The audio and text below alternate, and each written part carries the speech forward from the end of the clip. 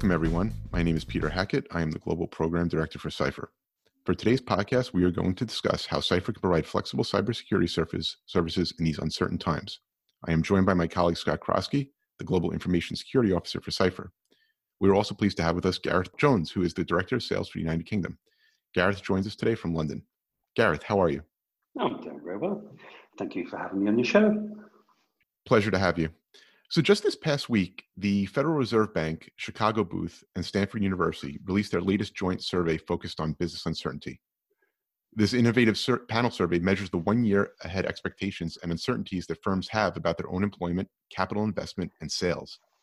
The sample covers all regions of the U.S. economy, every industry sector except agriculture and government, and a broad range of firm sizes.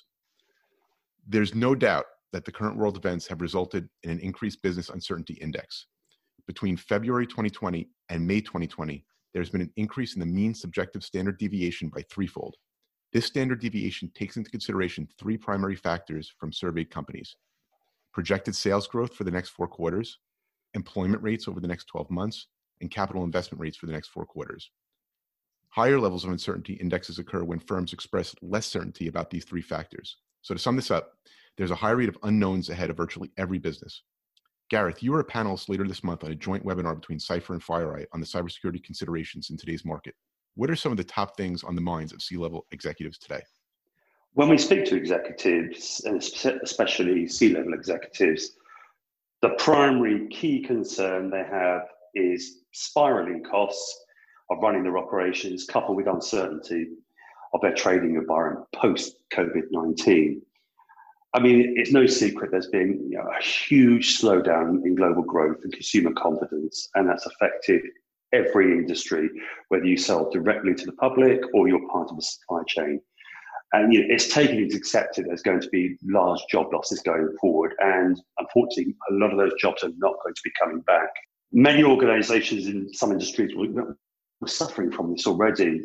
The obvious ones like retail and aviation, they're the primary examples of this, and the problems they were suffering have just hit everybody now. COVID-19 has it's exacerbated these fears exponentially. If I was going to pick a key word, it's actually a word you mentioned, it's uncertainty. There's uncertainty of the trading environment. How much stuff can we sell? There's uncertainty of revenue generation. How much money are we going to be having in for the next quarter, 6 months, year, 2, 3 years? What's going to do to our business plan? How do we react against that? And there is the uncertainty of what the new normal will look like. Everyone mentions this term, new normal, but everyone's planning for a future where they don't quite know what it looks like. Well, how do you plan against that once we come out of COVID-19? And companies need to have some kind of plan for this, and cybersecurity plays a huge role in that. Unfortunately, though, when we're speaking to clients, and everyone kind of knows this, cyber attacks are one of the big growth areas. It's the only growth area that's come out of COVID-19. And unfortunately, it's the bad guys who are growing on this.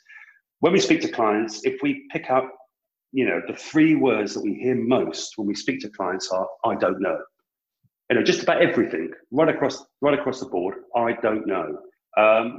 From that, what they're looking for from their suppliers, their partners, is people to help them know, to give them a degree of certainty, to help them de-risk, as the phrase goes, their operations. They want more than people just to sell them stuff. They want people to, be partners with them going forward, give them the answers they don't know. Make our business safer. How can you do that? That's what we're hearing when we're speaking to businesses.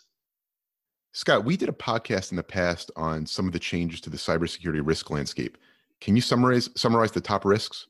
Yeah, absolutely, Pete. So we did a few months back, as you said, we shared our predictions around cybersecurity challenges that would be faced by businesses as they rush to implement a work from home model.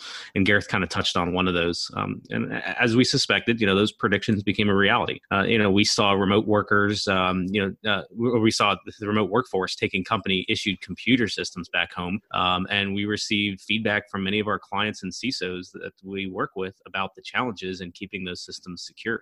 VPN licenses were maxed out. Patching computer systems is much more difficult when they're not connected to a corporate domain. the lack of control of these remote work stations presents a huge opportunity for organizations to secure these endpoints using EDR agents, which Gareth is going to highlight later in the podcast today.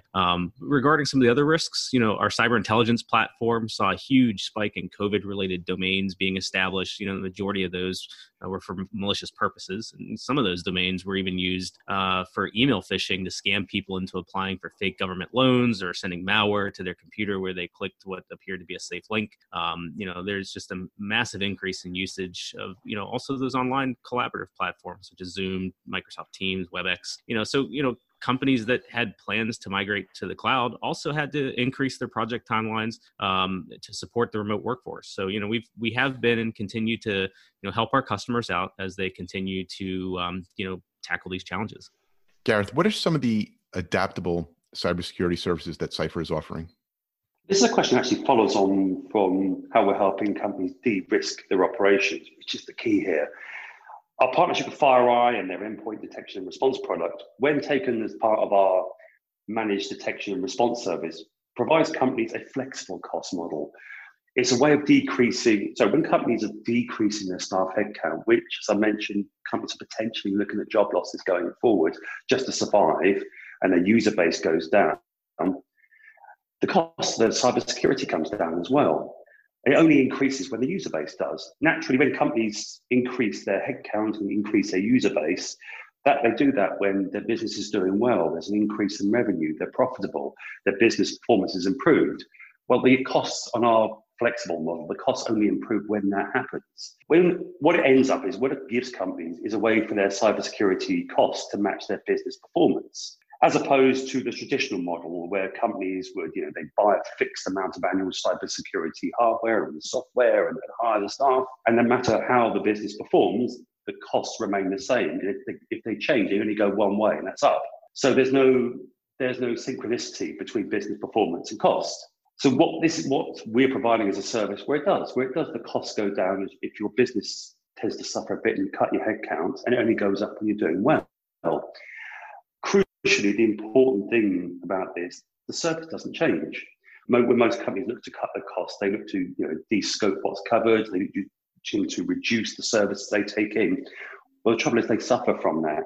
With our service, the service stays the same. It's still high quality cybersecurity services. The coverage hasn't changed at all in what's been delivered to the client. It's just the number of users covered that's changed. So this is just a perfect way it's a way of de-risking your operations, de-risking by removing costs out of the business when you're going through fallow periods. We're actually offering a 30-day trial on the MDR service. It's another way of people to remove the risk, remove the costs out, signing up with a new service provider. It's potentially a risk. So we're saying, okay, try it out for 30 days. We'll take all the hit on the cost of setting it all up for you. Try it out for 30 days. Work with us on this. There's no commitment on this. If you want to walk away at the end, you can walk away. If you want to go forward on this, we can, but you've had 30-day trial. You've seen exactly what the service is offering. And managed security services companies almost never give you this opportunity. Gareth, that's a great point. And why are these initiatives important for a company, especially in today's environment? Scott touched on it earlier, actually, and I mentioned it. Unfortunately, one of the biggest growth areas in recent years during the pandemic has been cyber attacks. This has and it will continue to put a massive strain on IT and security teams. You can look at this by breaking it down into a number of areas. Firstly, take resource requirements of cybersecurity. There's only so much you can do with technology. You still need people behind it. Historically, the companies that have been able to and are surviving the pandemic best are the ones that are furthest along in their digital transformation process. Companies have been looking at digital transformation process for 5, 10 years from now. The ones that have done the best are the ones that have attacked it well, attacked it early, and been smart about it. These people are going to be the winners of the future. However, digital transformation requires IT infrastructure. IT infrastructure gives you a much bigger attack service. It's more doors for the bad guys to walk through, meaning companies are going to have a much greater cybersecurity resource requirement. Typically it's going to be 24/7. These days, 24/7 cyber operations is essential. Nothing else is an option. Running 9 to 5 or 8 to 6 just isn't going to cut it going forward. But then that itself has a problem. Just look at the cost of it. The cost to operate a 24/7 cybersecurity center at the least bare minimum you need 6 people. You've got to cover the 24/7 shifts. You've got to cover staff sickness. You've got to cover holidays. I mean, I can speak for the cost for the UK because I'm British. Just in the UK alone, for 6 guys, bare minimum £250,000 to about £300,000 just for the staff, nothing else. That's about $320,000 to $380,000. On top of that, add the cost of cybersecurity hardware, the software, the staff training. Then on top of that, you're looking at roughly about £500,000. And I'll repeat the point, that is just for bare minimum. That's not for a great SOC. That is for bare minimum. Then when you've got all this set up, you've got a risk. Any single member of your cybersecurity team could leave for another job. They can hand in their 30 days notice and walk off. And it'll take you at least 3 months to hire a new person. And that 3 months, well, then you've got that risk of your SOC being below even the bare minimum. Then you've got to train your staff and you've got to pay for that. And then you've got the factor is SOC staff are human beings, and human beings, like all of us, we can only have a certain amount of knowledge in our head. That's why people tend to specialize. Add all this together, you've spent a small fortune, you've got your SOC together, you've paid all this money, at least £500,000, about $600,000. And you've still got this big risk for your operations. It just doesn't make any sense whatsoever. It really doesn't make any sense. If you think about it, take the macro level view, think about it and say, well, what does every good business executive do when they identify, a risk, an unacceptable risk to their operations? What they do, they remove it, but that's their job. And that's what people are looking at. People are taking on at the moment when they're looking at investing all this money into an in-house SOC. It doesn't work. It's not where the future is going to be. You're taking on too much risk. You're taking on costs, and businesses are looking at it this way are not likely or have a lesser chance of being the winners of the future. So Gareth, what other benefits do companies get when migrating to a service provider? Outsourcing to a managed security service provider, it allows them access to a large shared team of cybersecurity professionals. A team that's got wide cross-industry knowledge, a really wide, diverse skills. The wide, diverse skills is a really crucial point. Companies typically, not in every case, but typically, they recruit for people in the same industry as them. If you're a finance house and you're employing for a SOC, you'll employ people who've worked in a SOC in a finance house background. That sounds very good from an HR perspective, with a synergy with their type of business. But the problem is you've only got a very narrow skill set. When you go to an outsourcing model, you've got a much bigger and much highly skilled ones, and got people who've got knowledge from a variety of industries. You've got your finance, you've got insurance, you've got manufacturing, you've got government, everything in there.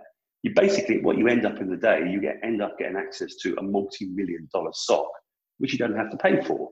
You only pay a relatively small service fee for that. It's an approach that allows, when you go to a managed service provider, that allows for a shared knowledge of common threats and TTPs, tactics, techniques, and procedures that multiple organizations around the world are facing. It increases your efficiency, it increases the SOC's efficiency to get real high quality analytics and response activities.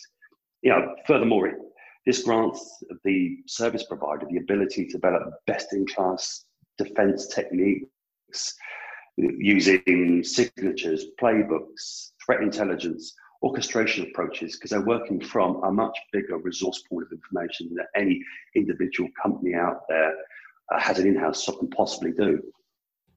That's great, Gareth. Thank you so much for your time today. I hope this podcast was useful for our listeners. For any of our listeners who are interested in our services, to include Cypherbox MDR or our flexible EDR offerings, please reach out to us via our marketing department, which can be reached at marketing@cypher.com. Also, if you like today's podcast, please subscribe so that you can automatically be notified when we publish our next episode.